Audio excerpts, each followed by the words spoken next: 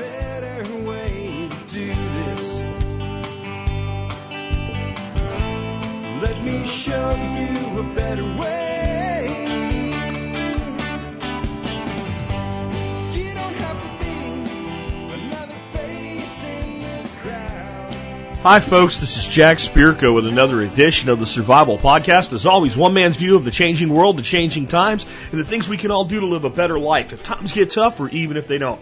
Today is April the 6th, 2015. This is episode 1550 of the Survival Podcast. And it's a Monday, so we're going to take your questions, comments, concerns, ideas, thoughts. Email to me at jack@thesurvivalpodcast.com. Again, jack@thesurvivalpodcast.com. That's where to send those emails to. And we'll do the best we can for you to help get you an answer to those questions or respond to your comments or a news story or what have you. Please remember, I get hundreds of emails a day. There's no way I can possibly get them all on the air. I do read them all. There is a formula to get your email read and considered. The formula is as follows. Put TSPC in the subject line, TSPC, Tango Sierra Papa Charlie in the subject line, and then question for Jack, comment for Jack, idea for Jack, thought for Jack, whatever. And that'll help me make sure that it gets yanked out of the spam monster box if it goes in there, and a lot of times it does.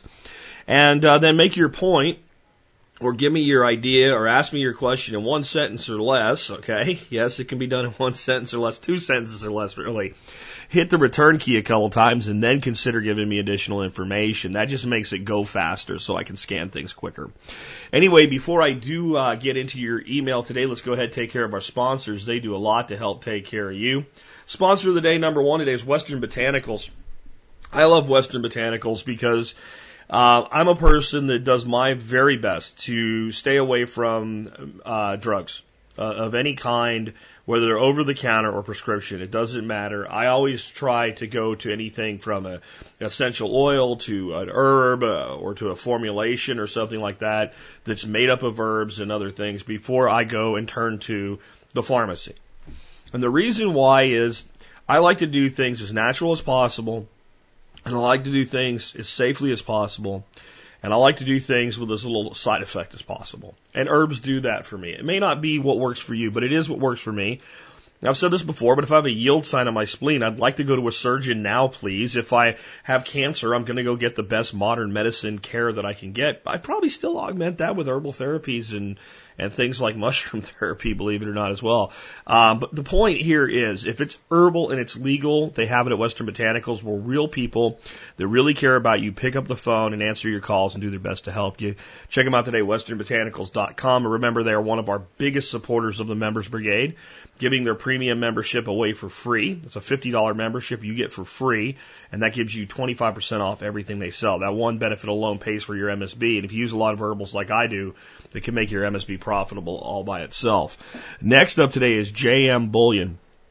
We're going to talk about downward class migration today. It's a phrase I believe I've coined. And what that actually means is the value of being middle class is going down. While the people around you keep telling you the middle class is shrinking, they don't even understand what's happening. The true long, slow economic emergency in this country is about the devaluation of your labor, the devaluation of your property while you pay higher taxes on it, the devaluation of your money while you pay higher taxes on it, your access to money. All of these things are being impeded right now. A way to ensure your wealth for the long term is to put 5 to 10% of your net wealth into silver and gold. I recommend JM Bullion for you to be able to do just that. Check them out today, jmbullion.com. They also do a discount for the Members Brigade, so that's pretty cool as well. Next up, do consider joining the Members Support Brigade. If you don't know what that is because you're new around here, that's how you support the show. It's $50 a year or $5 a month, your choice. A couple other frequencies in there you can pay at. You get discounts to over 40 vendors. It's actually closer, I think, to 60 vendors at this point. You get a lot of other really cool content and materials. You get over $150 worth of ebooks the day you sign up. You can download them. They're yours to keep forever. It's my way of creating a win-win situation for the members of this audience to be able to help support the show and get discounts on things they're probably going to buy anyway. Check it out today. Go to thesurvivalpodcast.com. Click on members, military, law enforcement, Peace Corps, and first responders like EMTs, paramedics, and firefighters. All of you guys qualify for a discount. Email me before, not after you join, with service discount TSPC in the subject line, and tell me about your service in 1 or 2 sentences. I'll get you that discount code to thank you for your service. Anyway, with that, let's take a look at the year that was the episode. The year is 1550, because the episode's 1550. And I have the Gazette, the first newspaper. Then I have, predictably, Nostradamus writes his first almanac. And next, Sweden falters in its foothold on Finland. All of these are good. I'll just mention again Nostradamus real quick, that this is when Nostradamus writes down the first things that people will later call his quatrains of prophecy in his first almanac. More follows after that.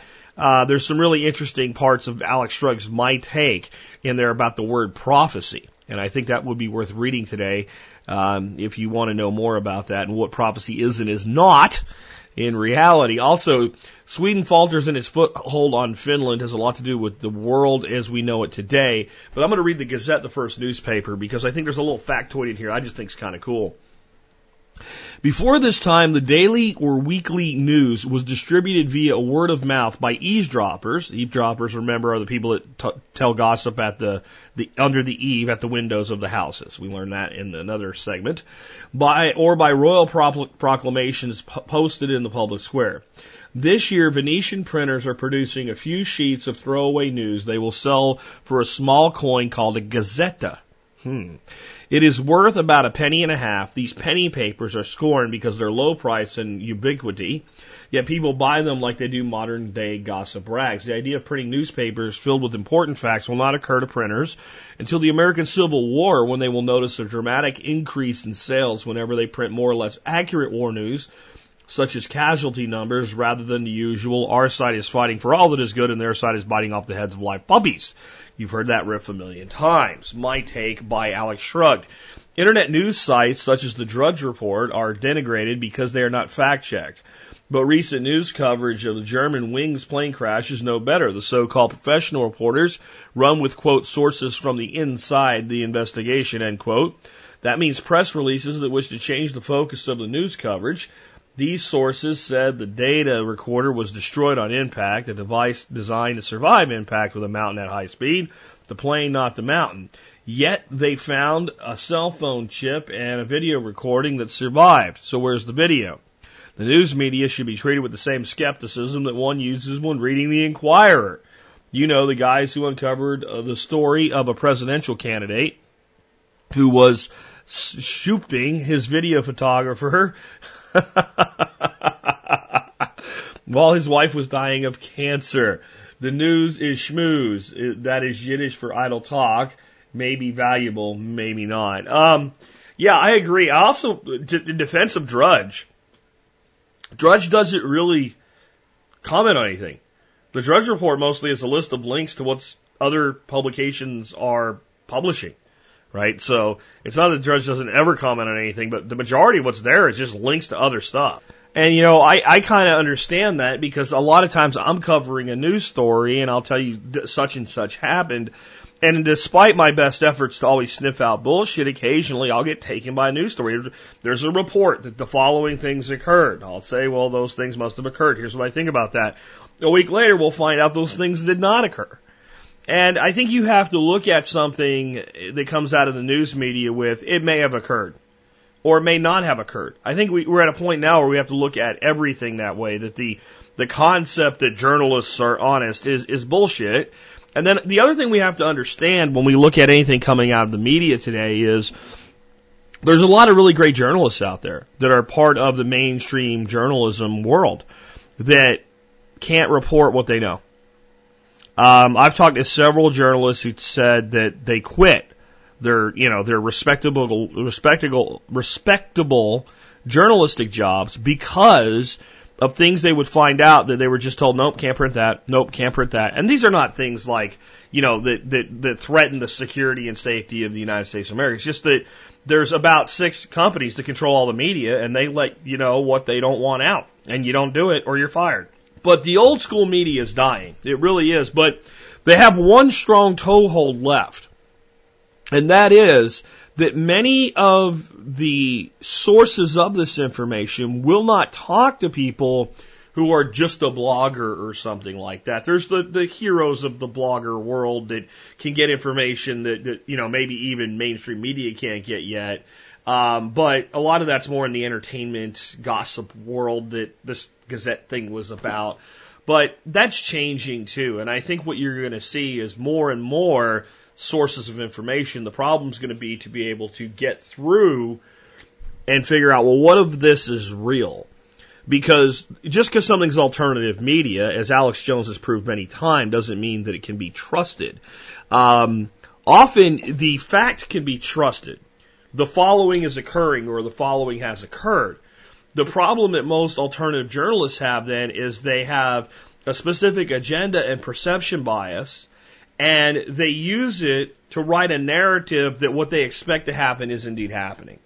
So it's not that the underlying report is BS. It's that in a 500-word article, the underlying report of what happened is 30 to 50 words, and the rest of it is all the bullshit about what it supposedly means. For instance, all of the sensationalistic coverage of the thing we talked about on Friday, Operation Jade Helm, it's a prelude to martial law, because we all know you use special forces and Navy SEALs to enact martial law. Just come on. Anyway, that's my take there. But my biggest thing that I kind of liked out of this is I never knew where the term Gazette came from. You know, the Daily Gazette or whatever. I had no idea. It's because the original first newspaper that was ever printed and circulated was purchased with a coin called a Gazetta.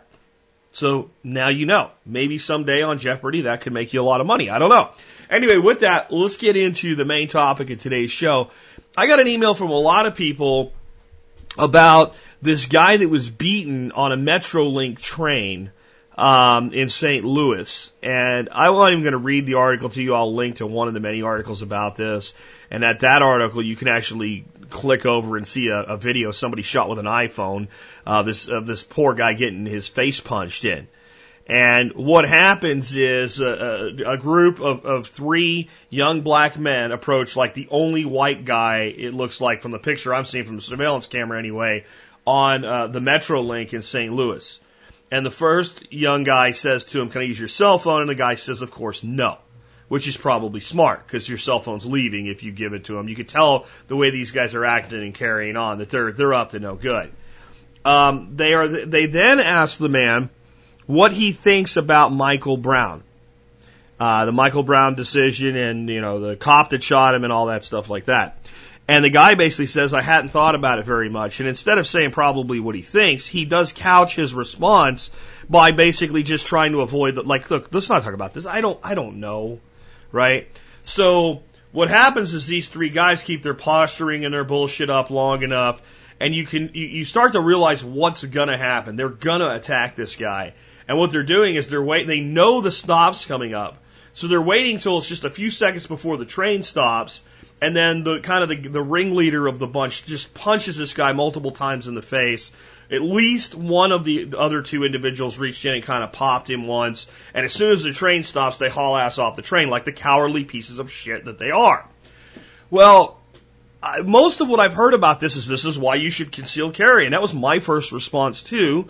And when my wife was the one that actually told me about this before I got all the emails on it, I said, that is why you should be concealed carrying, because that guy should have had his head blown off the second he put his hands on him.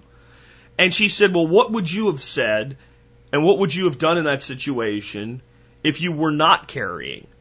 And the answer is I would have done the same thing whether I was carrying or not, because even though if I was attacked, I'm totally willing to put a canoe through this guy's skull. I really am. I don't want to.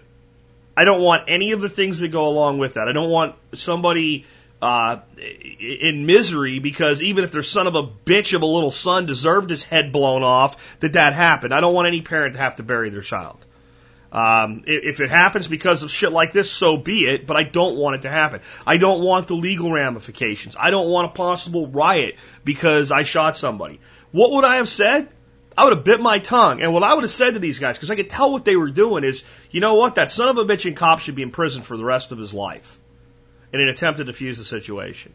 And people would say, well, isn't that backing down? Okay, I'm the only white guy on a train full of people.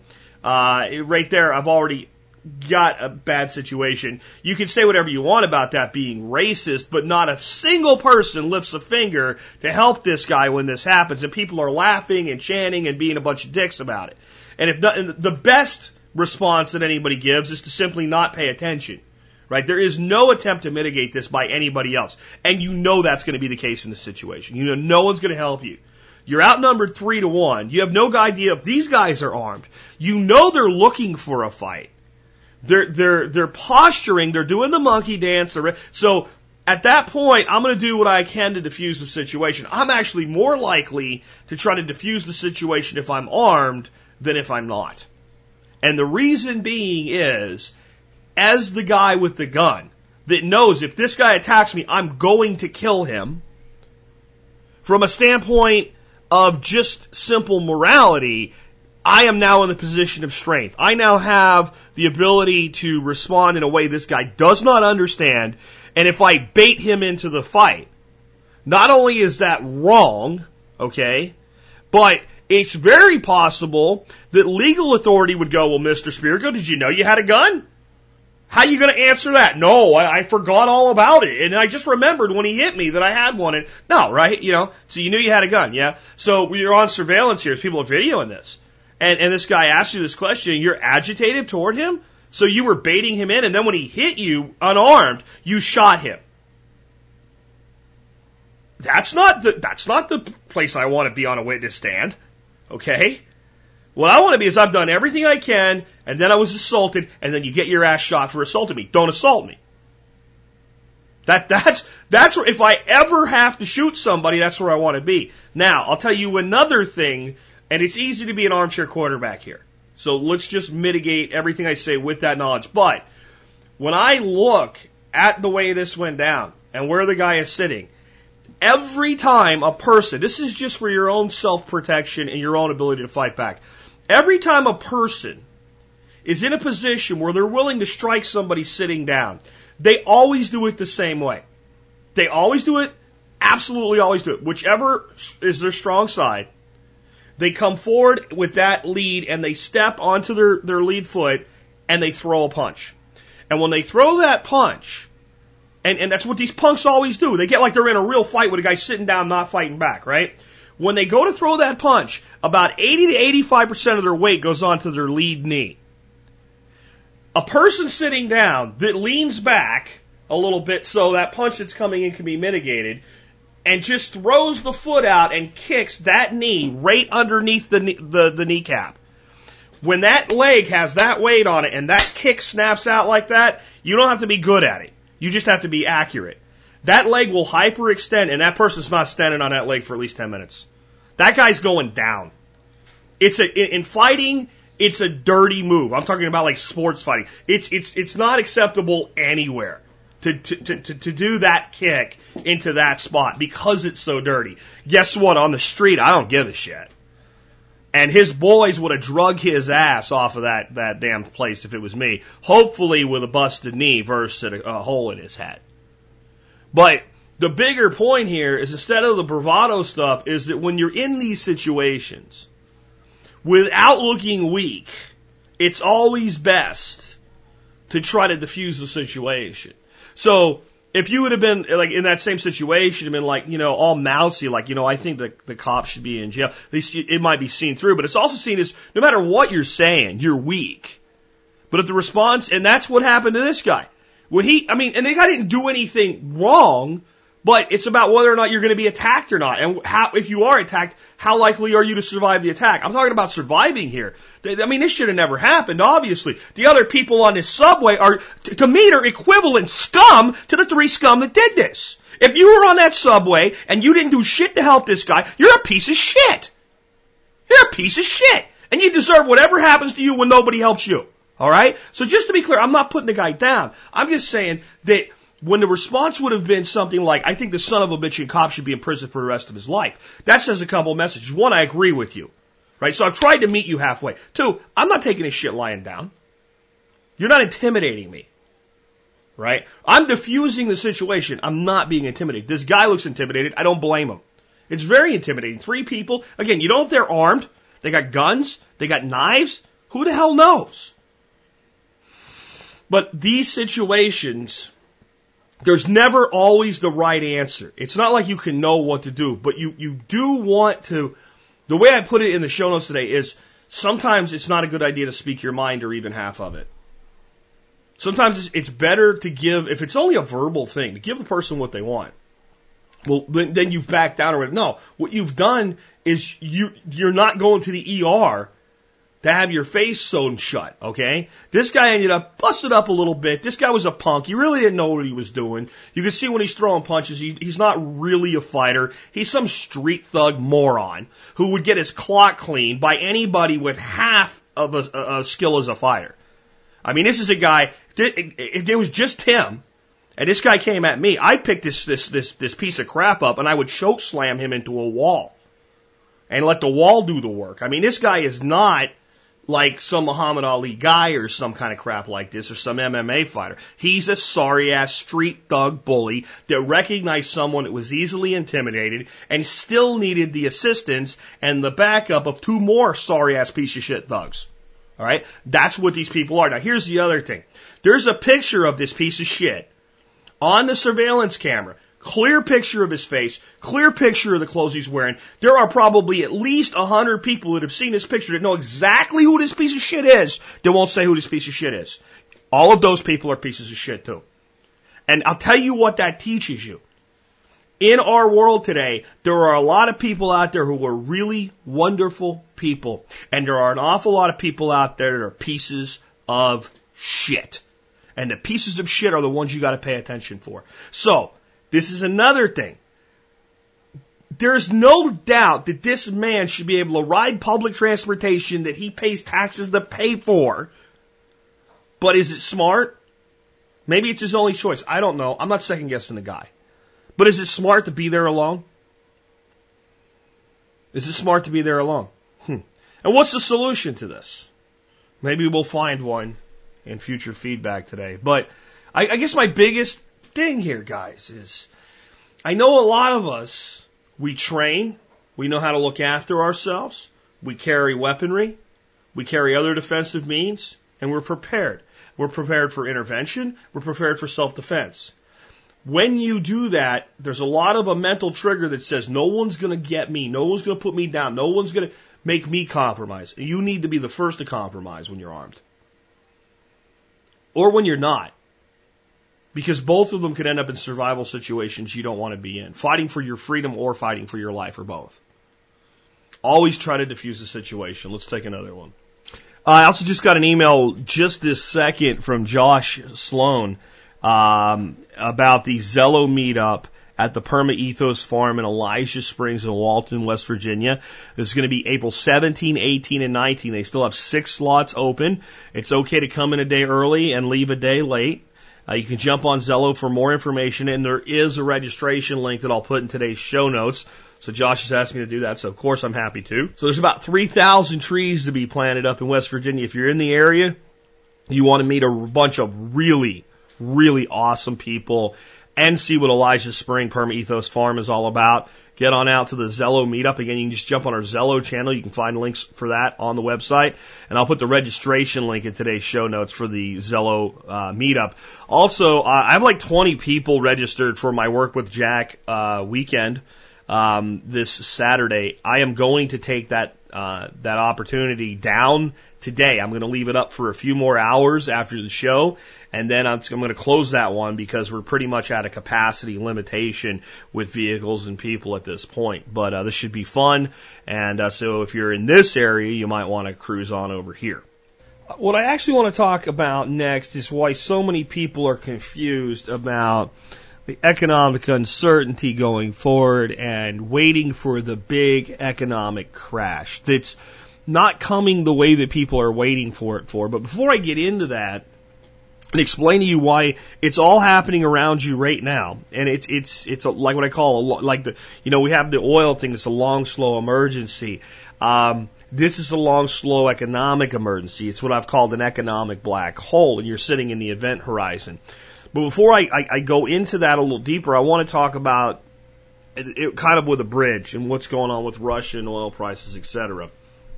This is on Zero Hedge, which is one of those blogs where you read it and then you have to draw your own conclusions because it's very much angled toward one thing or the other. But this is by Tyler Durden, and it's called Unpatriotic Goldman Dares to Suggest Buy Russian Bonds. On the scale of unpatriotic things to suggest, there's only one thing worse than tax inversion for an American to do. Suggest something positive about Russia, Russian markets, or the Russia economy. So perhaps it's ultimately ironic that none other than Goldman, doing God's work Sachs, suggests Russian bonds are both cyclically and structurally underpriced. Via Goldman Sachs, Russian bonds are both cyclically and structurally underpriced. The main outlier, both cyclically in terms of what the market is pricing more in the long run, is Russia. Cyclically, we expect a deep contraction in domestic demand that will allow the CBR to cut rates sharply. Longer term, we think there are good reasons to believe that the neutral rate should be priced lower rather than higher due to tighter financial conditions and the destabilization of inflation expectations in December in Russia. The slowdown of the economy is likely to be quite severe and sharper than we had originally thought in late autumn. While wage growth has already fallen close to zero in nominal sequence, blah, blah, blah, blah, blah, blah, blah, blah, blah, blah, blah, blah, blah, right? Typical shit that comes out of a financial thing. If you don't really work on your financial IQ and learn all of that stuff, it sounds like blah, blah, blah, blah, blah, blah, blah, blah, blah, blah. Why is Jack reading this? Okay, let me give you the short version. Yeah, the Russian economy is screwed. But it's not as screwed as bad as we said it was screwed. So we've artificially forced the ruble lower than it should be with the smear campaign that we're now admitting that we did. And due to that, the long-term outlook of the Russian economy is actually better than the short-term speculation. So investing in Russian bonds might not be a bad idea right now. Yeah, that's when you read the whole thing, it comes down to that. Now, and this cyclical thing, right? So cyclical means something that runs in cycles. Okay? So what's cyclical about the Russian economy? The number one thing is oil prices. See, when oil goes low, the Russian economy is screwed. When oil goes high, the Russian economy booms. That's how it works. So what's more cyclical than oil? Do you really think oil is going to stay at the price that it's at right now for the next 5 years? Or do you think it's going to go up and cost more? What do you think is going to happen? Let me think. Right? We have this big shale boom in the United States, but it's more about nat gas than it is about oil. We do have the oil coming from the tar sands, but Canada is getting punched in the face due to oil prices because even though they have lots of oil available from the tar sands, it costs a lot to produce, and it ain't worth producing unless oil goes to a certain price. So what does that mean? That means that both of these countries are in kind of stall modes right now, and they're different sectors laying people off as a result of it, and here in the United States that's true as well. But no one really expects that oil is going to stay cheap forever, and all of the infrastructure is in place, and they can start making more money with the oil when the oil becomes worth more money anytime they want to. So if you were holding Russian bonds on a 5-year bond, it just about guarantees you right now that you have a reasonable chance of a significant return of investment because over the next 5 years, somewhere in that 5-year period, we should see a significant return to the value of oil. And therefore, you have both a very high interest rate that's being paid on the bonds right now to attract money because they're screwed and can't get anybody to buy any of their bonds, and the appreciation in the underlying currency as the currency regains its strength during the return of the oil market. But Jack, the end of the world is coming. You're in the end of the world right now. If you mean it by economics, it's already happening. These things still are going to go on inside the event horizon for a long time. Got it? So is Jack saying run out and buy a bunch of Russian bonds right now? No, time out. What I'm saying is that Goldman Sachs is saying to buy Russian bonds because they're currently undervalued and paying excessively high interest due to a more pessimistic outlook to the Russian economy's future than exists in reality. That the bonds are priced as though the bottom of the Russian economy has not been hit yet. And Goldman's saying even if they didn't hit bottom yet, they're in the bottom area. Like, you're never going to pick the perfect bottom. So this is the bottom side bell curve before the return of the cyclical cycle. So Goldman Sachs is advising the purchase of Russian bonds right now. Jack Spirko's advising you not to buy shit you don't understand, because that's a bad idea. All right? So that's a decision between you and your financial advisor. I'm just telling you what Goldman's saying and what all the mumbo jumbo means when you come out the other end. Since the global economy runs on oil, and since oil will eventually rebound, and since the Russian economy runs on oil, when the oil prices rebound, the Russian economy is going to rebound, and therefore these bonds are right now underpriced and a good buy. That's what Goldman's saying. Now, what does that have to do with the long-term economics of the world and specifically the United States? And of course, what we're going to talk about in regards to that, again, that I mentioned earlier, is downward class migration. And before I read this, let me explain what my term, downward class migration, is and why it's different from slipping from the middle class or erosion of the middle class or falling out of the middle class or all the words that the mainstream media doesn't have a clue what's going on uses to describe this phenomenon. What they're talking about, and I have a whole video series on this you can watch if you want to learn more, but what they're talking about is, let's say we'll have a guy named Tom, and Tom grows up in a middle-class family with a middle-class parents who have a nice home in the suburbs, and blah, blah, blah, blah, the American dream, white picket fence, 2.3 kids, dog in the backyard, et cetera, ad nauseum, blah, blah, blah, blah. Tom grows up, and Tom either fails to get into the middle class, he never rises up in income to the station that his parents had, or near it, or slightly above it, or slightly below it, or anything like that. Or Tom does eventually get out of college, or get off his ass and get a job, or whatever it is, works really hard, gets a job at the steel mill, builds a middle class lifestyle, and then gets laid off and falls out. This is what the media is talking about here. To me, this is a minor problem. And the reason it's a minor problem is if that is what's going on, then it is always possible for the person to have financial resurrection and return to the middle class. What they don't understand is that it's becoming less and less meaningful to economically be listed as middle class. And the number required to have the middle class lifestyle continues to go up while wages stagnate. In other words, the entire class structure itself is sliding down in what it means, what you have access to, how much money you have, and it's part of this long, slow erosion. It is the snake eating itself from the tail up. So let me read you the article. The article is on the Huffington Post, where they are looking for social justice over this, I guess. The middle class has gotten smaller in every state since 2000. America's middle class is shrinking in every state. A new analysis by the Pew Charitable Trust State Line blog shows the percentage of middle class household defined as those earning between 67 and 200% of the state's median income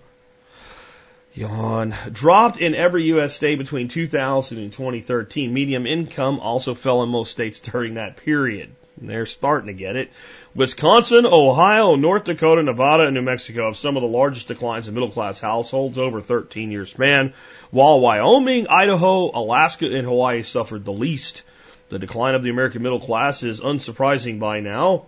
The middle class has seen its wages change little since the turn of the millennium, when high-earning individuals keep making more and more each year, and middle-class wages are a long way from catching up to the rising costs of child care, tuition, and hospital visits. See, it's evil Republicans. Wait, haven't the Republicans been in charge? Oh, yeah, okay. Anyway, and nearly a decade after the peak of the devastating bubble, housing is once again growing increasingly unaffordable to many. State Line's analysis showed that the greater percentage of households in many states are paying at least 30% of total income on housing, a widely used standard for housing affordability. Okay, so that's the article, and then they have this map that they've pulled in with an iframe that shows you the decline in the middle class. So let's look at Texas, for instance. Share of households that are middle class, 45.2% in Texas, but in 2000, 47.8% were. Median income, $51,704. 2000, inflation adjusted, would have been $55,019. So what they're saying is that you're making less today if you're making the median in Texas. Share of households spending at least 30% of income on their housing. If you're writing a mortgage check that's for at least 30% of your income, where are you at? In 2000, 26% were. In 2013, 31% are. So exactly what they said, everything went up. Now, as bad as that is, when you go to some place like, Wisconsin, it's much worse. 49% were 48% middle class now, 54% were middle class back then. Median income has slided from 60,000 inflation adjusted down to 51,000. 31% are paying 30% of their income on housing versus 24% in the year 2000. And you can go through and look at, other places like Michigan and what have you and see some of the worst and some of the better performing places. But in the end, the numbers are all strikingly similar. And it seems the same way. It's like, but all these good states down in the South that are right to work, don't have unions, they're doing great. Well, and all these, socialist utopias in like New York, and they're doing terrible, and they're doing about the same. There's a higher number of people spending more than 30% in New York, but that's because property's more expensive in New York. There's this very similar thing happening all over the country. I mean, even like some of the best performing states like Alaska, you still went from 53 down to 51. Your income still dropped. The percentage of people actually stayed the same in Alaska that are paying 30%. But let me tell you something. I think if you're paying 30% of your income toward housing, you were spending way too much on housing. We've used that number as a threshold that will allow people to do it. Doesn't mean they should. What we have here is very different from the narrative that the media is weaving. Now, understand that the media is by and large a liberal, left-leaning group, especially the Huffington Post, though they do have some conservative bloggers over there to try to create the illusion of balance. But the reality is the media in general has been running with this narrative. I mean, the MSN, CNN, MSNBC, all of these people have been running with this narrative for years now.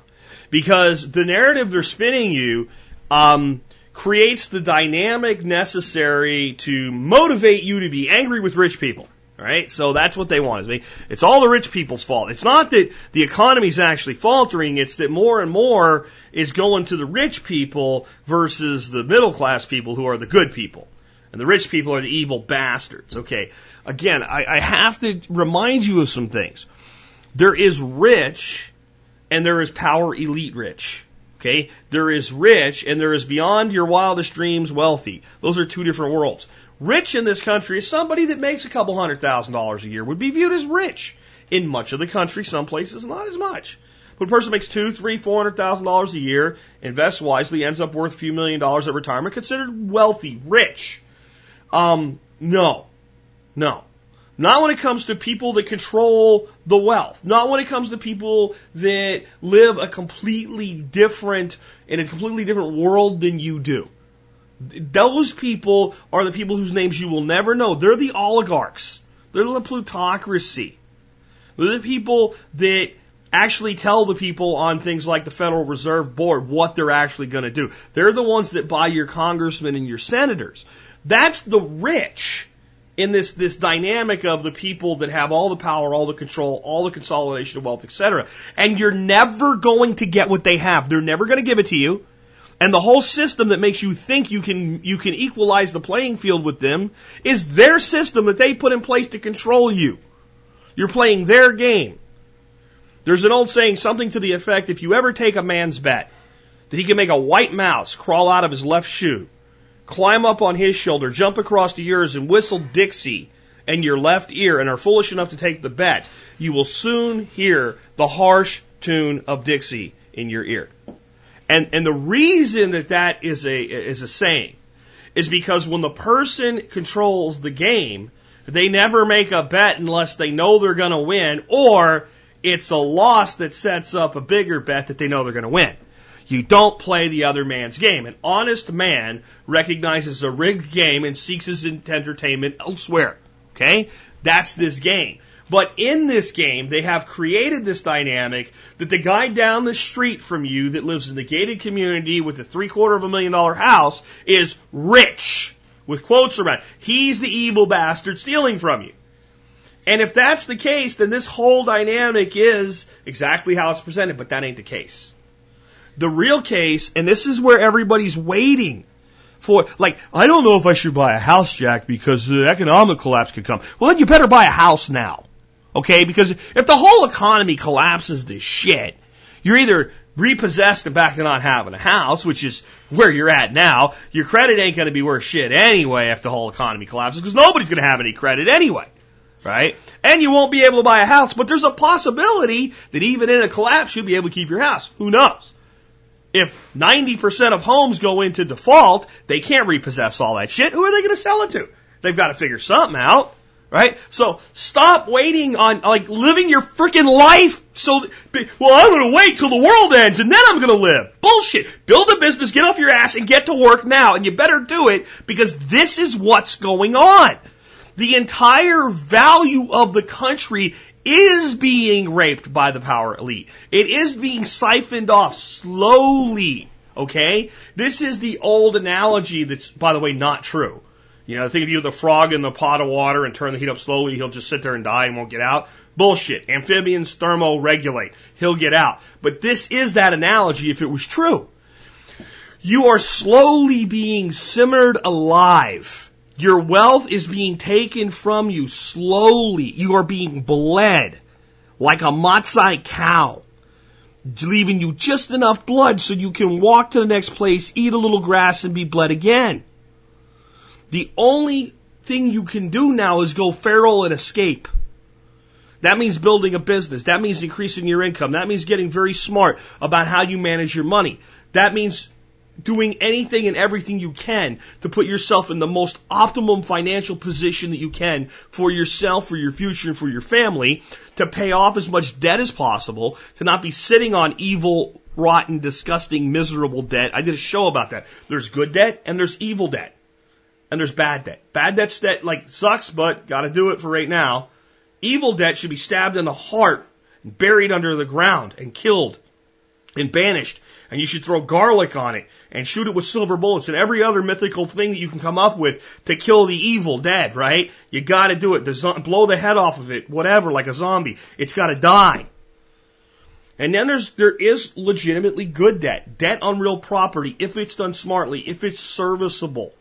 And if you have an extraction period and an exit strategy, these are the ways that you win the game. You can't play their game, so you have to play your own game. Your own game is to carve out your own little world and drive your costs through the floor while you drive your revenue as high as possible. And live the most optimum life you can on the least amount of Federal Reserve notes as possible. So that doesn't mean live like a pauper. It means determine how to do as much for yourself as you can without having a recurring cost associated with it. Develop your future now. Because what it means to be middle class is eroding. It's not people falling from the middle class. See, they're actually standing on it here without realizing it. These are people that are standing on a guy saying we have to help people. The guy's going, get off my back! You're crushing me. And they're going, it's poor guys like this guy here. We got to do something for him. Get off my back! Look at the poor guy. Get your fat ass off his back and let him get up. That's how much they're tap dancing on the issue. What they said is, a new analysis by the Pure Charitable Trust State Line blog shows the percentage of middle-class households defined as those earning between 67 and 200% of the state's median income. Okay. That means you're earning at least 67% of what average is. That's how you know you're middle class. Now, if you're measuring things this way, there's a law of mathematics that basically would allow you to never truly uncover the problem. Because as the average wage stagnates or falls, and it does fall, remember, if it stagnates, it falls due to inflation, okay? As that occurs, and the median's lower, what's necessary to be 67% or more of that goes lower as well.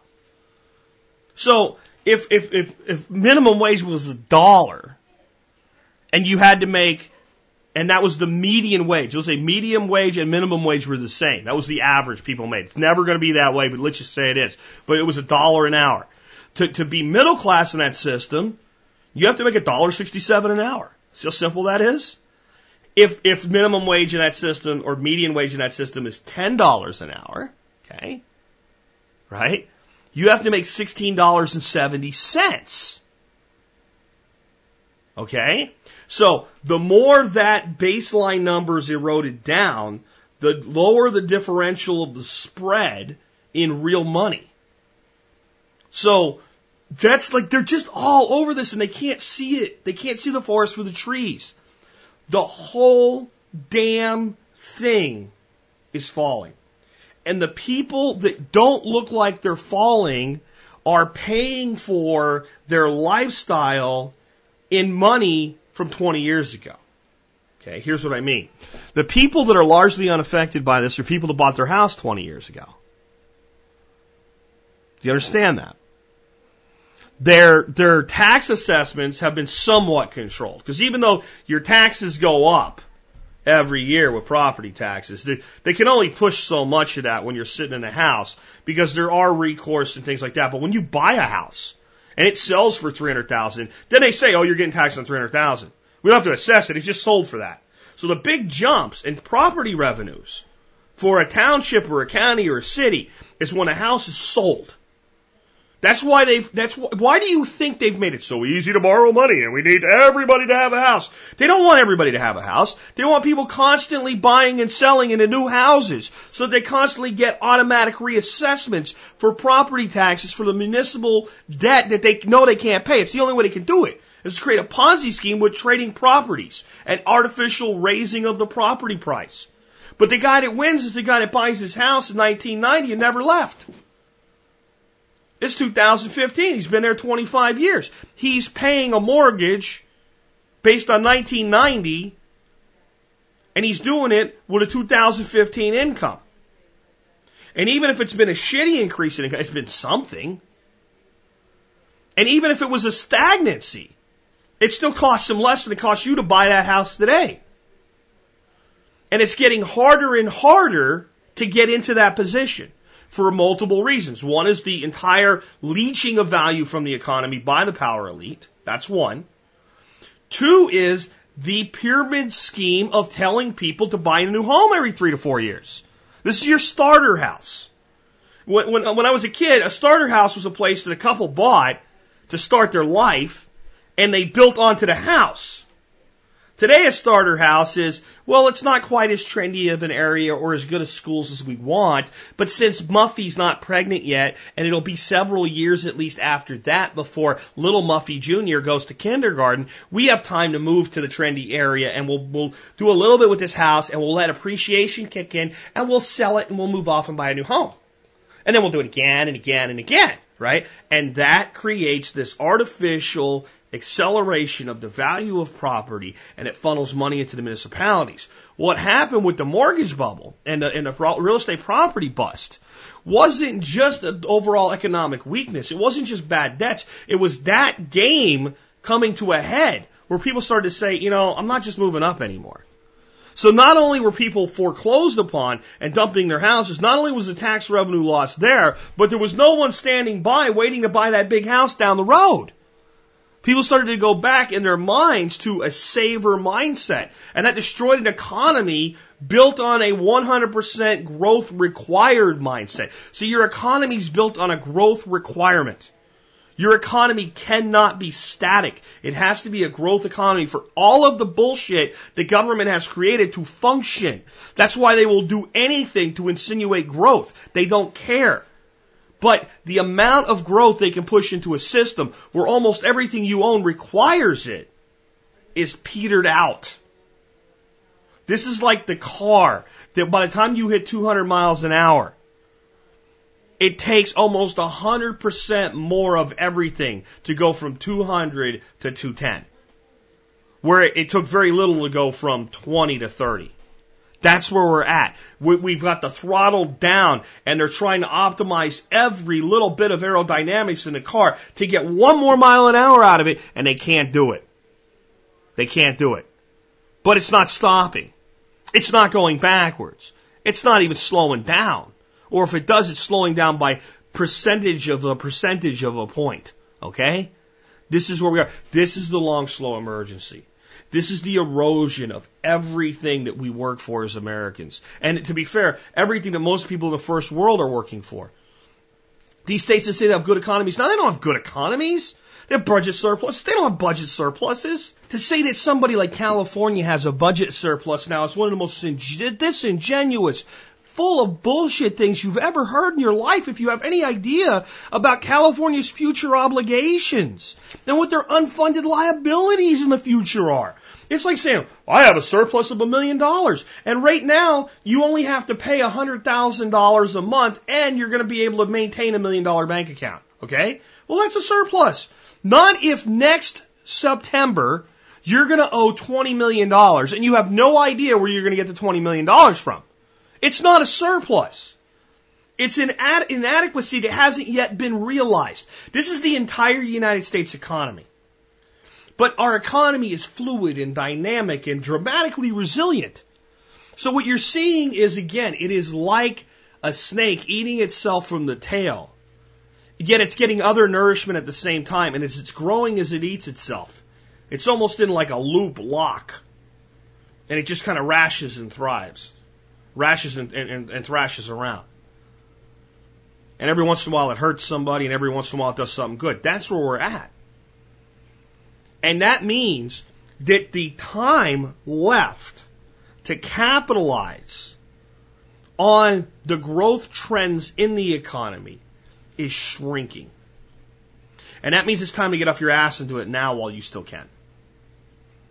You know, I had some young people ask me questions earlier this year and say it's harder now than it ever was before. And it's true and it's false. Right? There's so many ways to create businesses. There's so many ways to create wealth that didn't exist 20, 30, 40 years ago. But they do have a point, and the big point is, in 1950, if you bought a house, even if you could barely afford it, but you could, by 1960, you were looking really good.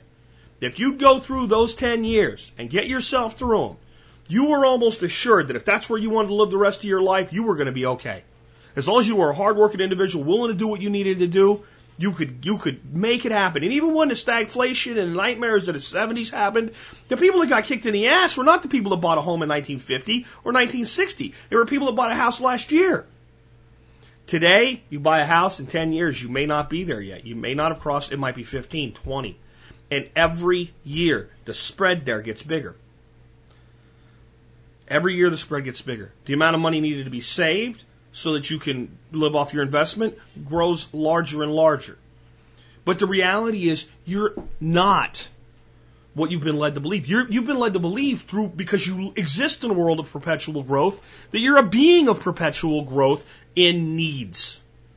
You are a being of perpetual growth spiritually, emotionally, and mentally if you'll treat yourself that way. But in needs, you are a being of static growth. You don't need more than you did today. You don't. You need the same amount of food and the same amount of water and the same amount of shelter and the same amount of energy. Are you starting to hear the words? What are they? The survival needs.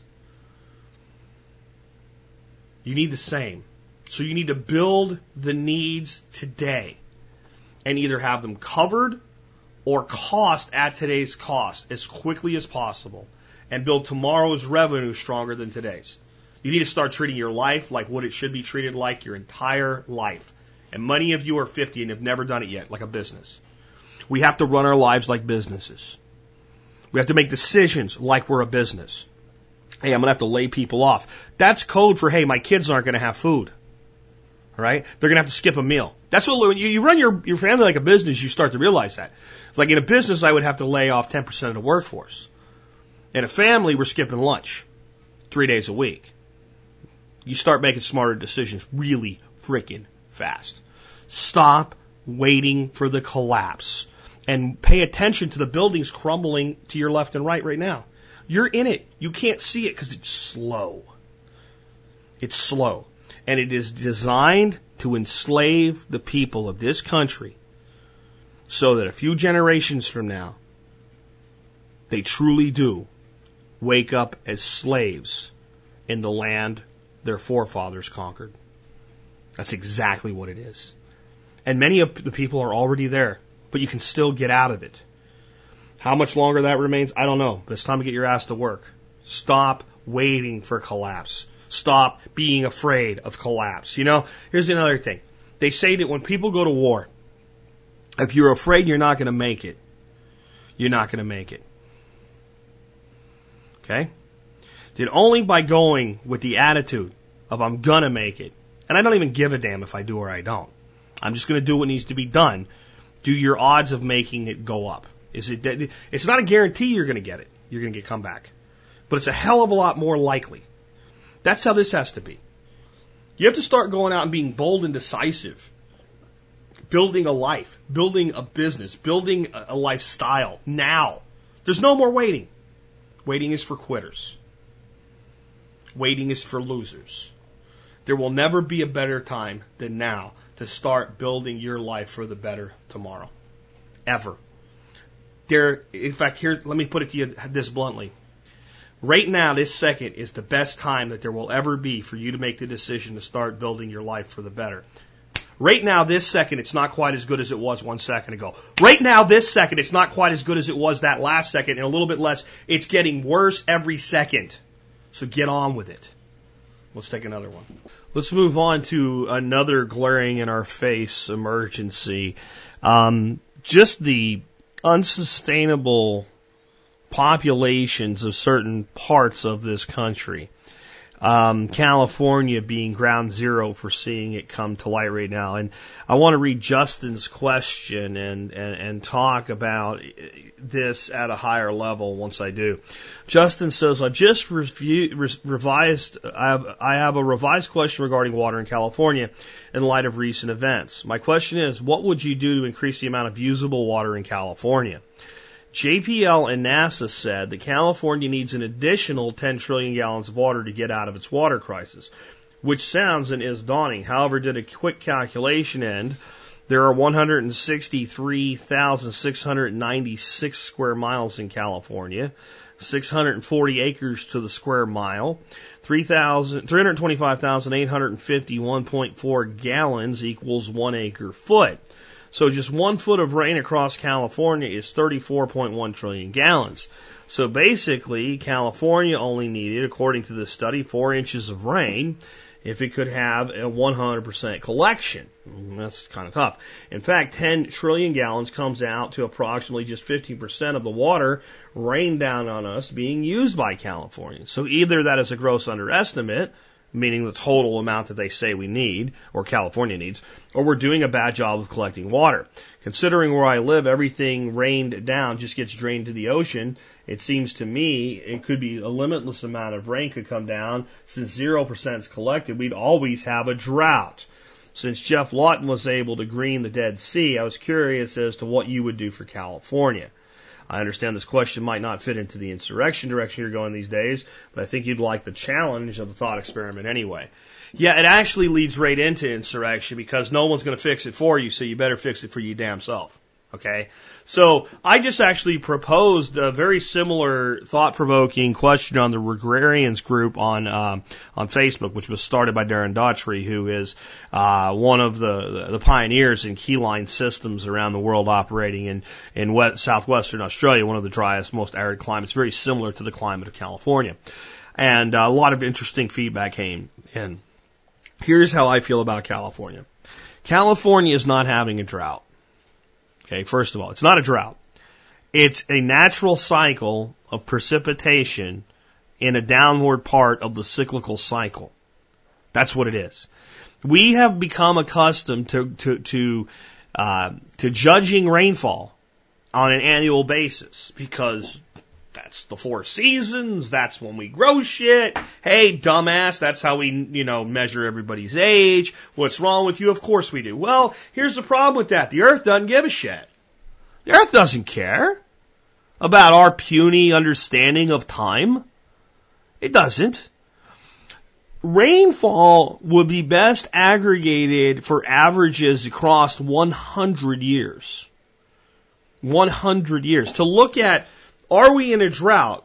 You'd have to actually look at 100 years of information and say, is the last 100 years significantly lower than if we measured a 100-year period from 50 years ago to 150 years back? We look at those two blocks.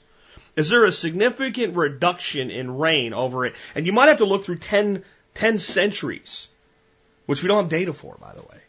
Yeah, all the data they say, well, we know how much it rained in California and before it was even called California. No, you don't.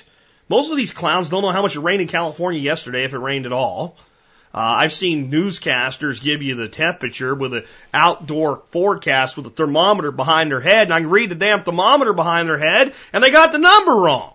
But if we did want to know, is this a drought? That's what we need to be looking at, 100-year cycles. When we design permaculture systems, we design earthworks, dams and swales and overflows and redundancies based on the 100-year rain event. Why do you think that is? Because it's probably about the minimum period of time with any accurate data cluster. It's like a dope chart. You need reliable data points. You can't just say because, well, for the last 10 years we averaged 28 inches of rain, and this year we got 20, it's a drought. It's a drought in effect, but is it really? So first of all, I don't think it's a drought. I think it's a cycle of precipitation that we are unprepared for, that we call a drought. Okay. The next thing is, it is absolutely an over excessive use of resources. There's pictures going around of California drought right now, and they're showing lakes where these huge suspension bridge goes across the lake and there's no water left under the bridge. Okay. Us building a lake where there was never a lake, impounding water that nature never intended to be impounded, and then draining that with 38 million people watering lawns does not show a drought. It shows our inability to understand our own limitations. You got it? Okay, so before we can even start to solve the problem, we need to comprehend the problem. So the problem being presented is there's not enough rain. No. The problem is there is an inefficient and excessive use of the natural resource of fresh water in California.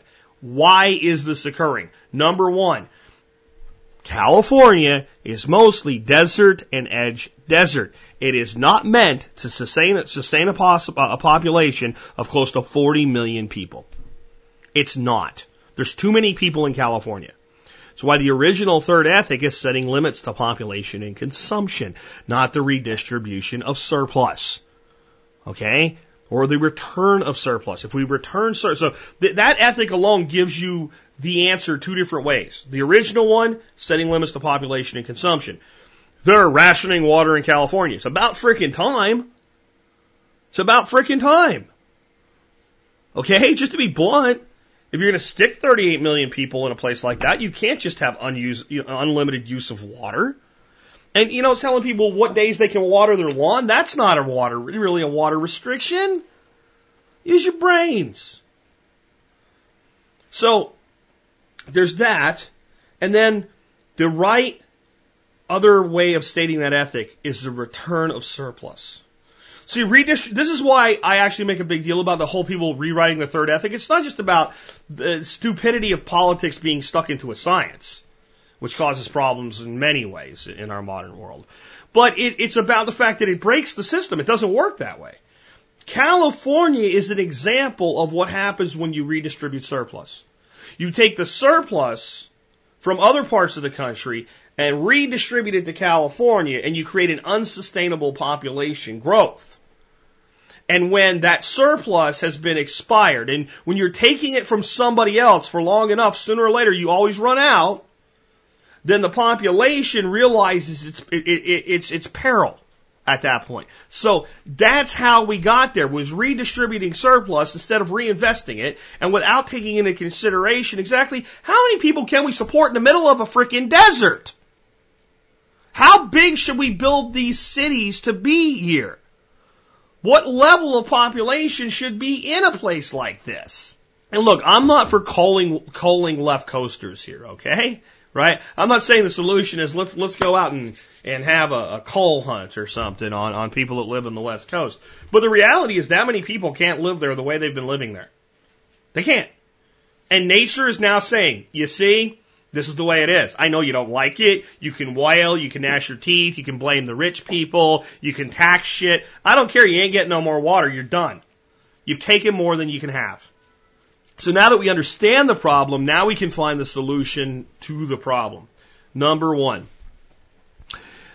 California needs, if it is going to survive as a state, which is not necessarily what I'm looking for, but if it is going to, and I was advising the government of California, needs to capture every frickin' drop of rainwater possible and hold it for use. Every drop possible. And hold it for use. The solution is not another giant impounded dam. It's hundreds and hundreds and hundreds of very small acreage on the surface, very deep ponds. Everywhere they can put them in is one way. Because the evaporation is so less significant in a deep small pond than a great big shallow one, relatively speaking. So yes, your giant dam might have 80 foot deep by the dam breast. But if it's 800,000 acres, that's 800,000 acres of surface water exposed, just evaporating its ass off in the California sun every day. Where if you have small, very deep in relation to surface area ponds, it's a much better way to store energy. It's like using a long-term storage battery versus a short-term storage battery that, by the way, has a little trickle charge against, or a little trickle loss against it, right? A little phantom usage going on. It's at least keeping the time displayed. That's what a big dam is, right? It's like a shitty battery where the thing's blinking 12 o'clock and at least draining some power all the time, right? Or a small pond that's deep is like one of these high-end, super-duper lithium-ion batteries in a perfect storage condition. Still drains over time, but nowhere near as fast. Okay? And it's much more reliable and much more dependable. So that's the first thing is Earth works like crazy and capture all the water that we can. We need to be harvesting rainwater from the roofs of all of these buildings in California. And the rain barrel is a grand hallucination. A grand hallucination in the words of Mark Shepard. You put a 50-gallon rain barrel on the side of your house. You get a quarter inch of rain. And the barrel overflows in about 13 seconds. Okay? Not quite that fast, but damn close. You get a couple inches of rain and you've collected a mouse fart, out of a whale fart is what you've done. So it doesn't hold enough water to make it valid. So giving people rain barrels in California where it doesn't rain that much in the first place is kind of pointless. How long can you water your yard with 50 gallons of water? Even with drip irrigation, et cetera. So, the minimum storage tank size that we need to be incentivizing California homeowners to put in is about 500 gallons. And that's really not enough on sizable structures, but it would be a start. It'd be interesting for someone to calculate the number of buildings in California. And if each just simply collected 500 gallons of water on average, how much water that would be a year. That would be a very interesting number to know. Because most of the water that falls either is quickly evaporated or quickly runs away. Right? So we get rid of the water and go, where's the water? So that's another thing that needs to happen.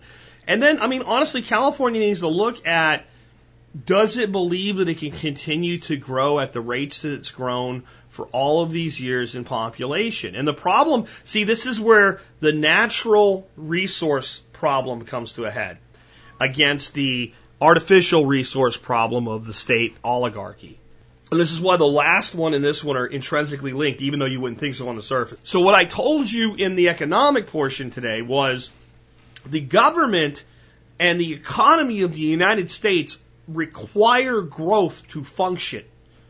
To pay Social Security, there have to be more people working tomorrow than there are today. That's not happening anymore. Okay? Well, California is a microcosm. Remember, this is a federal republic, and what's left of it is the geoeconomic structure and the socio-political economic structure of a republic, of republic states, where each republic state is a microcosm of the total republic. In fact, our states are required to have a republican form of government, right? So they all mimic the federal government, and they are required to, okay? Now, that means California is in the same position. The only way that all of the economics of California continue to operate is if there's more people in California tomorrow than today. That's the only way. Okay? And the mentality is all we have to do is bunker up and get through this disaster, and sooner or later the rain will come back. And when it does, everything will be okay. This is why I've said, to the chagrin of many, it is not a drought that is the problem. If the rain goes back to normal tomorrow and stays normal for 10 years, and everything about the way they're operating in California continues the way that it is, the problem is not solved. It will continue to get worse. If the rain went into surplus by 10% for the next 10 years, it would not solve the problem. The drought is making the problem more obvious, but the drought is not the problem. The failure to use the resource correctly, the dependence on a system of stealing resources from other states, a redistribution model, right, where you're the receiver of the redistribution. See, this is why redistribution doesn't work. Initially, it harms the person you steal from, but in the end, it does greater harm to the person that you redistribute to. Because California has built a false narrative of the lifestyle in California that cannot exist without that redistribution. So as that redistribution ability begins to wear down, and it can only get worse from here. And this is the same as Las Vegas. Las Vegas is in the same boat here. Just California is a much bigger drain on this. So California has to figure out how do we remain economically viable without a continued extensive growth curve like we've enjoyed since the 1960s? And that's not going to happen. That's why you have to solve your own problems. But those are the two things that have to happen. So the population growth needs to be cut. And probably it needs to decline. So people in California will begin, I mean, it's already happened. I mean, all you got to do is price a U-Haul from Dallas to Los Angeles, and then price a U-Haul from Los Angeles to Dallas. You'll pay about twice as much to rent a one-way rental from LA to Dallas as Dallas to LA. Because if they rent the U-Haul from from Dallas to LA, they know it's going to go to LA, and they know it's probably going to eventually come back. Right? But they know if it goes from LA to Dallas, it might never come back. So logistically for U-Haul, it's a problem. They got to figure out how do we keep U-Hauls in California for all the people that are leaving. I mean, that shows you the whole story right there. But where are they going to go? I mean, it's easy to sit here in Texas and poke fun at California. We are so close, my friends, in North Texas to this same problem. Dallas and Fort Worth are not in deserts. Austin's not in a desert. San Antonio's not quite in a desert. Houston has a lot of rainfall. Okay, Houston's going to be okay, water-wise. But Dallas and everything that is Dallas, Fort Worth, the mid-cities, Plano, Richardson, all of that stuff, huge, 6.2 million people. Austin, the capital, and San Antonio all exist at the edge of a transition to desert, and they're all sucking water from northern and eastern Texas, and that can only go so long too. So these areas in Texas, because the economy is better, are going through their own dynamic growth rate now. And they're also operating on a redistribution model. The time for Texas to enact the solutions that I'm saying California should be enacting, which would be primarily the effective capture and utilization of the rain that does fall, is now. But governments have shown that they don't get around to it until the crisis is in your face. And then they always blame somebody else. It's somebody else's fault. It's somebody else's fault. So greedy people up there in Washington and Oregon, they don't want to give you their water. They don't think you have a right to water. We have a fundamental human right to water, right? Okay? Those evil bastards in Colorado damming up the river, it's their fault, right? No, it's that stupid fish. It's the fish's fault. They would just turn the water pumps back on. See, the problem is that California was given an incredible blessing of natural resources and has failed to properly understand those limitations that come with those resources and failed to capitalize on those resources properly and failed to shepherd those resources. Because having higher smog emission limits for a car doesn't fix this problem. A carbon tax doesn't fix this problem. The only thing that fixes this problem is to understand what do you have to work with and how do you make that become enough to do what you need. So I can't fix California's problem because California isn't willing to fix its own problem. California's method of fixing the problem has now been to tell people you have to use 25% less water. How exactly are they going to do this? Do you think they're going to just, well, you know what they'll do? They'll charge you more if you go over your allotment. 25% less than what? Than what I used last month or what you used last month? 25% less than what? Does that mean if I've been a real water pig for the past 10 years that I still get to use a shitload of water? Sounds like it. Right? It almost sounds like a carbon tax. People that do the most pollution get the most credits and get to make the most money on the supposed tax through trading the credits back and forth. Sounds like the same thing. See, government solutions never address the problem. They always attempt to create justice. Okay? And the problem with justice is it's not applicable everywhere. Not every situation is about justice. Okay? Somebody getting beaten as a victim, there's a justice equation to level there. There's a place to, yes, you can fix that with justice. Rain not falling at the level you want it to is not something you can create justice for. But government doesn't know how to solve that problem. Government exists as a system that divides a people and says whatever side you're on is right and it's the other side's fault. That won't fix this. This is a civilization expanding beyond its limits. That's what this is. And it's happening there, and we're seeing it there. And a drought is a good metaphor for this. So let's say that you lived along a lake, and you lived along a deep embanked part of the lake. And way far away from you, miles and miles away, there were people that lived in a cove, a very shallow cove of the lake. And you started to see the water dry up for them, and their whole cove went dry. And your shoreline got a foot or two longer. But hey, doesn't matter. Water's still right there. You're feeling pretty good. But those people in the cove are the canary in the coal mine. That is going to sooner or later affect you too. That's where we're at. Places like California and Las Vegas and the mountain states that get less rainfall than the rest of us, they're showing us the initial excessive use of resources. And it's not just water. It's soil. Our farming practices make topsoil the number one export of the United States of America. We export by tonnage more topsoil into the ocean than any other commodity that we export in any other way, for or not for profit, doesn't matter. The financial loss represented by how much topsoil goes down the Mississippi River, taking along with it excessive amounts of nitrogen fertilizer into the ocean, is astronomical. You can probably measure it in the trillions of dollars.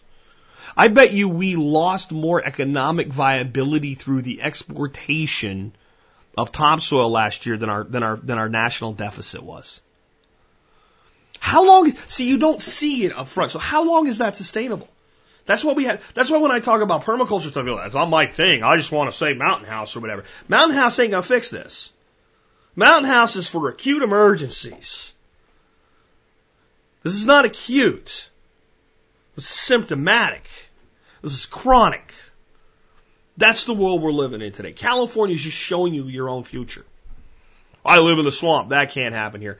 But what resource are you dependent upon as a society that's being brought into your state, your region, your county from a redistribution standpoint? And it might just look different, but you're in the same level of catastrophe. Because in the end, if you don't have water, you're dead. If you don't have food, you're dead. If you don't have shelter, you're dead. If you don't have a viable, thriving community, you have the bad kind of anarchy. Society's failing right now. You're seeing it there. To fix this problem isn't just about the water. It's about fixing a sick society that does not comprehend its own limitations. I can always have more. I can always have more. I can always have more. No. No, you can't. You can't always have more. You can always build systems that will give you more than you need. But if you want more, then you need to take on the umbrella of responsibility of providing what you want more of for yourself. So if I knew how to get this country to do that, or even 38 million people in California to do that as an example, I'd be all over it. But I really don't know. So the short-term stopgap solution is much better rain harvesting. That's something, but you know what that does? Kicks the can. It kicks the can. And maybe that's the best we can do right now in California is a can kick. Till people get their shit together and figure it out. But I've seen people say, what they need is an inexpensive, effective desalinization thing for the ocean. You just take water from the ocean. I guess we should start figuring out how to grow plants in places where we've salted the earth too. That's, not going to happen, guys. It's, can kicks usually result in a bigger problem. You know, it's not kicking the can for the purpose of solving the underlying problem. It's let's kick the can, ignore the problem. It'll be somebody else who will be old and dead by then. That's the goal of government. That's why government doesn't fix problems. Next up, I have a very interesting one, especially for the people that always say things like, oh, in a libertarian society, how would we solve problems like building roads in schools? And what about police? Would we just have private police forces? That can't work, especially if you start talking about a stateless society. Apparently it can even work when you still have a government, at least in one place. And, that's a start. And that's what we just need to do is be able to start something and prove that it's viable. So right now I'm reading an article on the Blaze that was sent to me by Leslie. And the headline is, Texas town gets rid of police department, hires SEAL security. Guess what reportedly happened to crime? Let me read this to you. In 2012, the community of Sharpston, Texas, made the controversial decision not to renew its contract with the local police department and instead hire a private security firm to combat crime. Well, that sounds crazy, right? Since SEAL Security Solutions took over law enforcement in Sharpstown, crime has reportedly dropped by 61% in just 20 months. James Alexander, Director of Operations for SEAL Security Solutions, said, since we've been in there, an independent crime study they've had done indicates we've reduced crime by 61%. In addition to the apparent increase in efficiency, the private firm is reportedly saving taxpayers roughly $200,000 each year, even though the community is getting more patrol officers than before. Quote, on a constable patrol contract, it's either 70-30 or 80-20, meaning they say they patrol your community 70% of the time, while 30% of the time they use running calls out of your area or writing reports, Alexander said. He continued, the second thing that drastically reduces the crime is that we do directed patrols. Meaning we don't just put an officer out there and say, here, go patrol. We look at recent crime stats and we work off those crime stats. So if we have hot spots in those areas, say for a month, we focus and concentrate our efforts around those hot spots. The SEAL officers also don't receive the same protection as we are in the private sector, according to Alexander. He argues that leads to better accountability because they have to worry about keeping their jobs. Of course, privatizing police forces has raised concerns as well, the Washington Post reports. First of all, isn't it interesting that it raises concerns for people in Washington, what the hell people in Texas are doing? I have a very interesting quote for you in just a second on that. Something I've told you, but I didn't know somebody stated it far more eloquent than me a long time ago. Anyway, but here's where the Washington Post reports, the growth is mirrored nationally in the ranks of private police who increasingly patrol corporate campuses, neighborhoods, and museums as demand for private security has increased and police services have been cut in some places. The trend has raised concerns in Virginia and elsewhere because these armed officers often receive a small fraction of the training and oversight of their municipal counterparts. Arrests of private police officers and incidents involving SCOPs overstepping their authority have also raised concerns.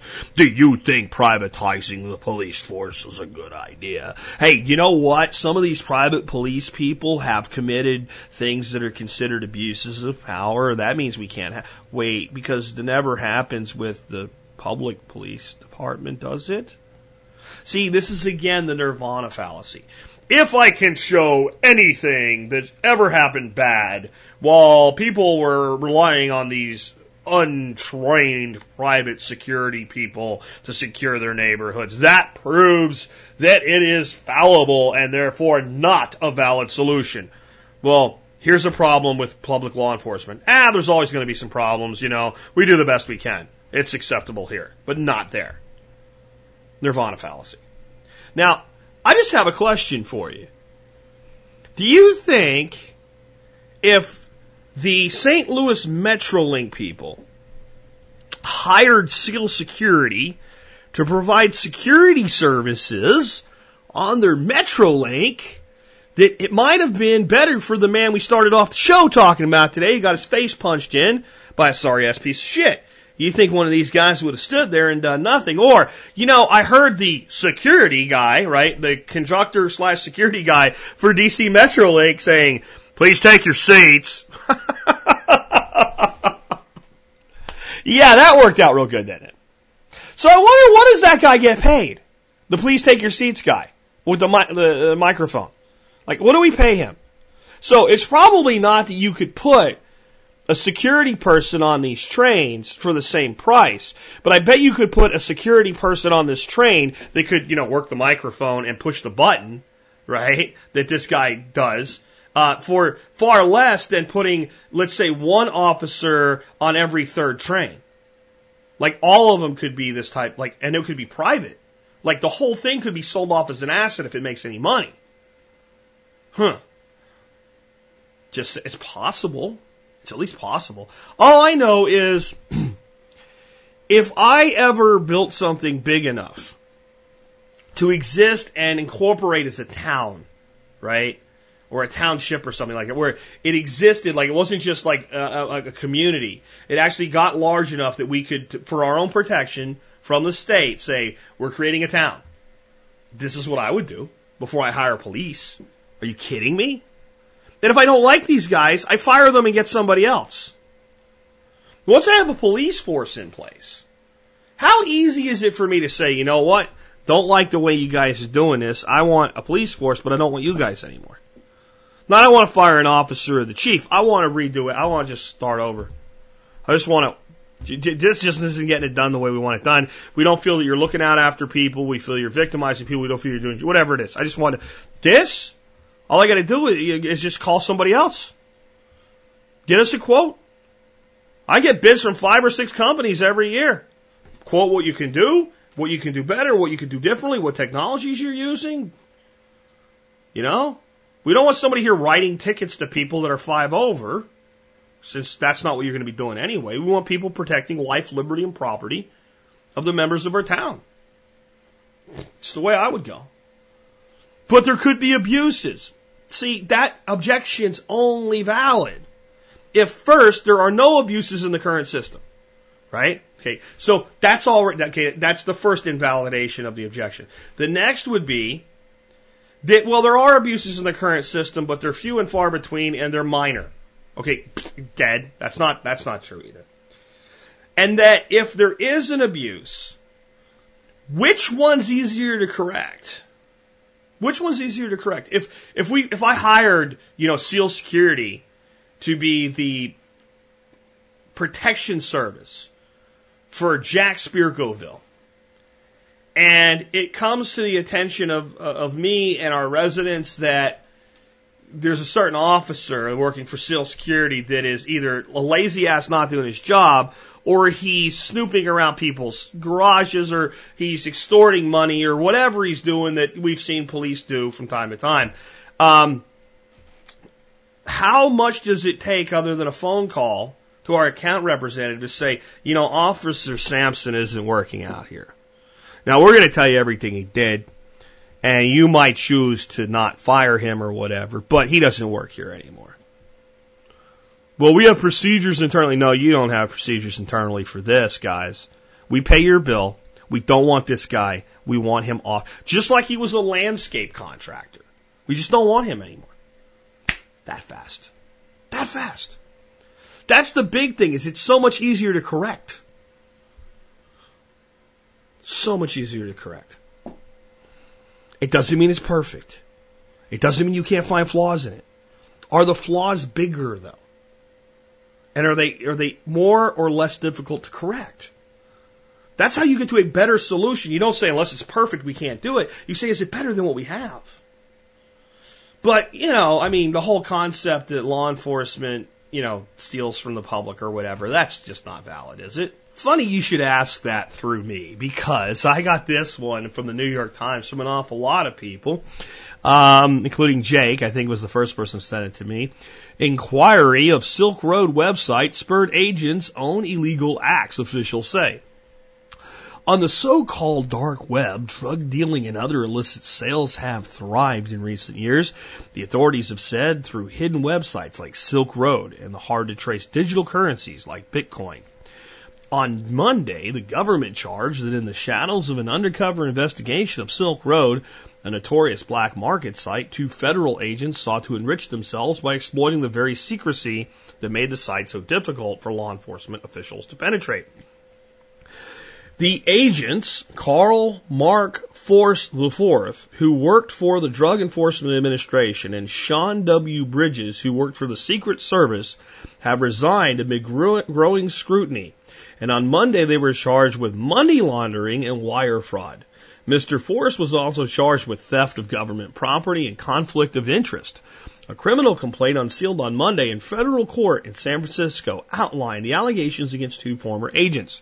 While investigating Silk Road, Mr. Force stole and converted his own personal use a sizable amount of bitcoins, the digital currency that was used by buyers and sellers on the website, and which he obtained in his undercover capacity, the complaint said. Rather than turning those Bitcoin over to the government, Force deposited them into his own personal accounts, it added. Mr. Bridges, meanwhile, who was described as a computer forensics expert, diverted to a personal account more than $800,000 in digital currency that he gained control of during the Silk Road investigation, the authorities said. And you can read the rest if you want to. Here's my point.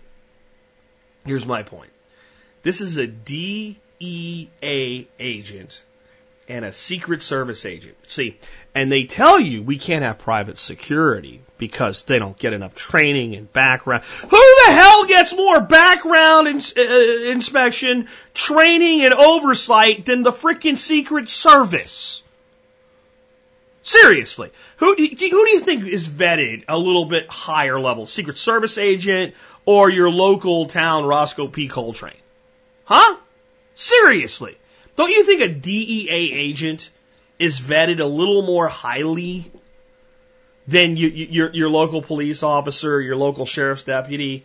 They need a little bit more training, But see, we have to have concerns about the See, here's the thing. These guys got nailed. How many of these people got away with it? This guy is a computer forensics expert. Apparently, he's not very good at what he does.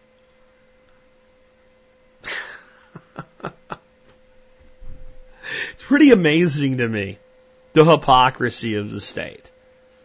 There's concerns about private security policing campuses. Oh, companies providing their own security. Oh, my word. We need more money for more police officers so these poor people don't have to rely on these untrained people that could be corrupt. See, in the private sector, especially in states without heavy unionization, people that are corrupt and get caught are fired immediately. And usually long before, see, the thing is, there's no way that people that would do this haven't done other things that should have put them on the radar. In fact, it's probably how they got caught. But you get that big on the radar with a private company and they just terminate your employment. You're not fit to be here anymore. And then the person has to go seek out other employment and they start having strikes against them. And they start to realize they can either do things right or they'll run out of places to get strikes. They'll be out. So I think that this is an area where we believe that no one can do it except the government, where it may be the case that at least in certain areas, even now, the private sector could do it better. Just saying. As I finish up today, I want to finish up with a quote by Oscar Wilde. This comes from Justin. Justin says, can't recall if I ever heard you mention this quote on the air, but I think it's succinctly awesome. Listen to this. Selfishness is not living your life as you wish. It is asking others to live their lives as you wish. So that's what I'm talking about. When people in Washington, D.C. are concerned about a private security company in Texas, that's wanting others to live their lives as you wish. That is selfish. What I've been trying to get through to this audience since 2008 when I started the show is focusing on yourself is not wrong. Believing in yourself is not wrong. Seeing to your own needs before worrying about others is not wrong. It's not selfish. It's called responsibility. You can't expect a person to make a meaningful contribution to the world when they haven't yet even developed the capacity to be able to put 3 meals on the table for themselves in a day. That it is focusing on ourselves, which is the most selfless thing we can do. Because it then requires of us to be responsible for our own lives and happiness and resources, etc. And to not think that it's somebody else's responsibility to provide to us, or somebody else's responsibility to give us what we want, or somebody else's responsibility to live the way we think they should. If you look at it, the most divisive things in our society today, the pointless banter and bullshit that goes on over and over and over extensively in society today. The fighting for laws and should the government do this or should the government do that or should this be illegal or that be illegal. It has people the most angry with each other. Are things that come down to that. You know, the things like marijuana and gay marriage. If you have an opinion that the government needs to be involved in either of those, regardless of what side you're on, what you're saying is that you want to force others to live the way that you think they should. Where I think that, like these people that are throwing a fit over some stupid pizza joint in Indiana about that very issue, these guys just raised like $500,000 in support for a problem that doesn't exist. Seriously, what gay couple has pizza for their wedding reception? I mean, what problem did this company have? They came out and created a fake problem, that created fake unity, that created a whole bunch of stupid people sending them money for a problem that didn't exist, and now they have a bunch of money. They probably made more money in the last week than they've made selling pizzas in a year, ever in their lives, or ever will. Why? Because people are easily manipulated. Now, it's easy to sit back, if you're on the other side of that issue, and mock the people that sent the money for a problem that didn't exist, the legal defense of an issue that they didn't have to legally defend, okay? So they just keep the money now. That's great. But why were they able to do it? The implied outrage of the other side, making a big deal about it. See, this is where I keep saying active apathy is your greatest weapon. What if all of the people that are so pro-gay rights, when this company had said, we won't cater a gay reception, went, yeah, whatever. I don't care. They would have got no press, no one would have cared, and they wouldn't have $500,000 now.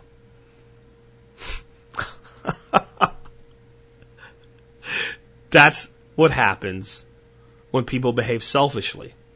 When people behave selfishly, the most selfish among us become enriched. The problem with being selfish is, unless you're the most selfish, you always lose. The guy that out-selfishes you gets more, right? And it's wanting other people to live your way. Where my belief is that the government shouldn't be involved in any of this stuff. You should live your life your way. I should live my life my way. If I don't want to serve gay people or black people or red people or women or whatever in my business, I should be able to make that dumbass decision and put myself out of business. Because that's what will happen today. Right? People always want to take it back. Well, what about the Civil Rights Act and back when people had, no colored signs on restaurants in the South and whatever? Okay, well, how did we get that problem? Government itself created that problem. Why didn't other nations, even nations that had slavery at one time, have that problem? Because they didn't create the problem the way we did. I guess the closest analog that did have a problem and worse was South Africa. But in those two countries, our two countries, that divide doesn't exist. You go to England, you don't have the black and white divide that we have in the United States. You just don't. You don't see it. Why? Because we try to enforce the will that we have for the way that we're going to live on somebody else. And letting all the politics go. It's just an interesting way to understand politics. Again, it comes down to what is best for you and your family and your community and in your life. And it is best that you're successful. It is best that you have the things that you need. It is best that you have many of the things that you want. It is best that you're able to provide for others around you as you see fit. It is best that you have total control over your own individual life. So why do you think it is that a government and a social structure that the government put in place would send you a message every day that the people that do that are evil, selfish bastards? You should be a hard-working, good citizen of this country. Pay your fair share. Work hard. But don't focus on yourself. You don't focus on everybody else. You don't be selfish, do you? You have to share, Billy. How about Billy decides who he shares with and when? See, sharing only occurs between equals. Sharing can only occur between equals. If I buy a 6-pack of beer and you come over to my house and I give you a beer, I'm sharing with you as an equal. That's sharing. If I have a 6-pack of beer and Tom decides Jack doesn't need 6 beers, that Bill needs some beers too. So Tom points a gun at my face, takes 3 of my beers, gives 2 of them to Bill, and takes 1 for himself. That's not sharing. That's what government calls sharing. That's not how it works. Actually, he takes 4. He gives Bill 2. He takes 2 for himself. He calls it sharing. He says, see, now you guys are equal. Except he's doing it to hundreds and hundreds of people, so he's getting more than everybody else. That's selfish. And that's where sharing cannot occur unless it's being done between equals voluntarily. That's the only way there can be sharing. So forcing someone to give up part of what they have for somebody else isn't sharing. It's theft. It's coercion. And it involves, I feel that you should live the way that I think you should live. And often what you find is the people that are most of the bent of asking others to live their lives as they wish don't live their own lives that way. You ever notice that? See, that's like the epitome of selfishness. Not only am I refusing to live my life as I wish, right? And expecting someone else to provide me what I need.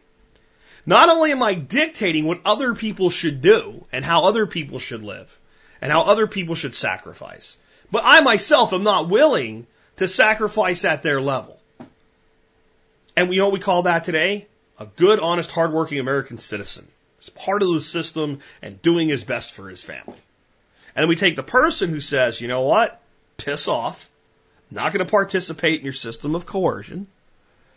You're not taking what I have unless there's no way I can prevent it. You're only getting what you get and you're getting no more. I'll decide who I give to, when I give to them, and how I give to them. And the first thing I'm going to do is make sure that my family doesn't need to be in the line looking for help, but at the head of the line being able to provide help. And until such time as we are strong enough to be at the front of the line, we'll be at neither the back nor the front. We won't be providing the help or asking for it. We'll do what we need to do to get where we have to be, and then we will help who we choose. Selfish bastard. Look at him acquiring all that wealth. Look how much he has. Probably doesn't have that much. Just looks like more than the person who has almost nothing because they're so worried about everybody else, they never get on with living their own damn life. Yes, TSP community. Very seriously, I say to you now, that it is not selfish to focus on yourself, but it's very selfish not to. It's very selfish not to. I know it flies in the face of everything you've been conditioned to believe in your life. But until you help yourself, you cannot stand and help others. With that, this has been Jack Spirko with another edition of the Survival Podcast, helping you figure out how to live that better life if times get tough, or even if they don't. It's in our food these days, you know it's on our TVs. Sometimes we forget we are what we eat. I don't know the answer. It's like there's nothing I can do. It's the price we pay, I guess, when we follow all the rules. There's a better way to do this. Let me show you a better way.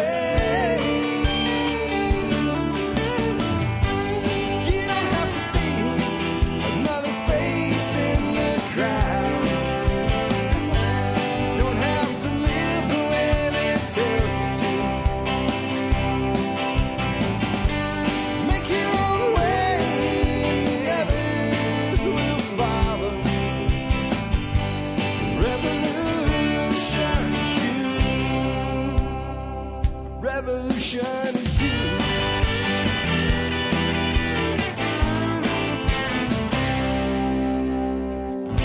Someday we'll realize our children just can't pay.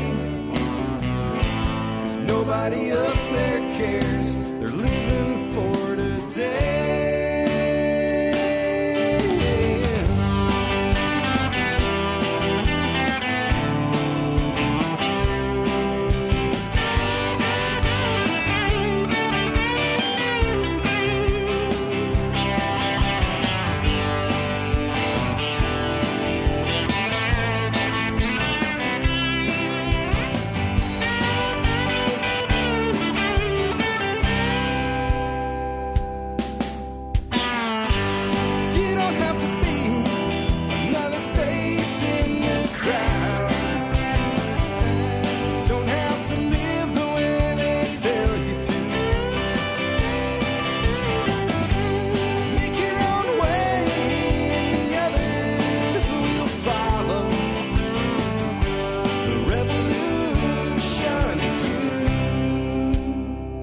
Revolution is you.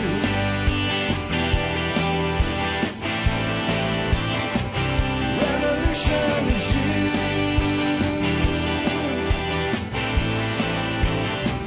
Revolution is you.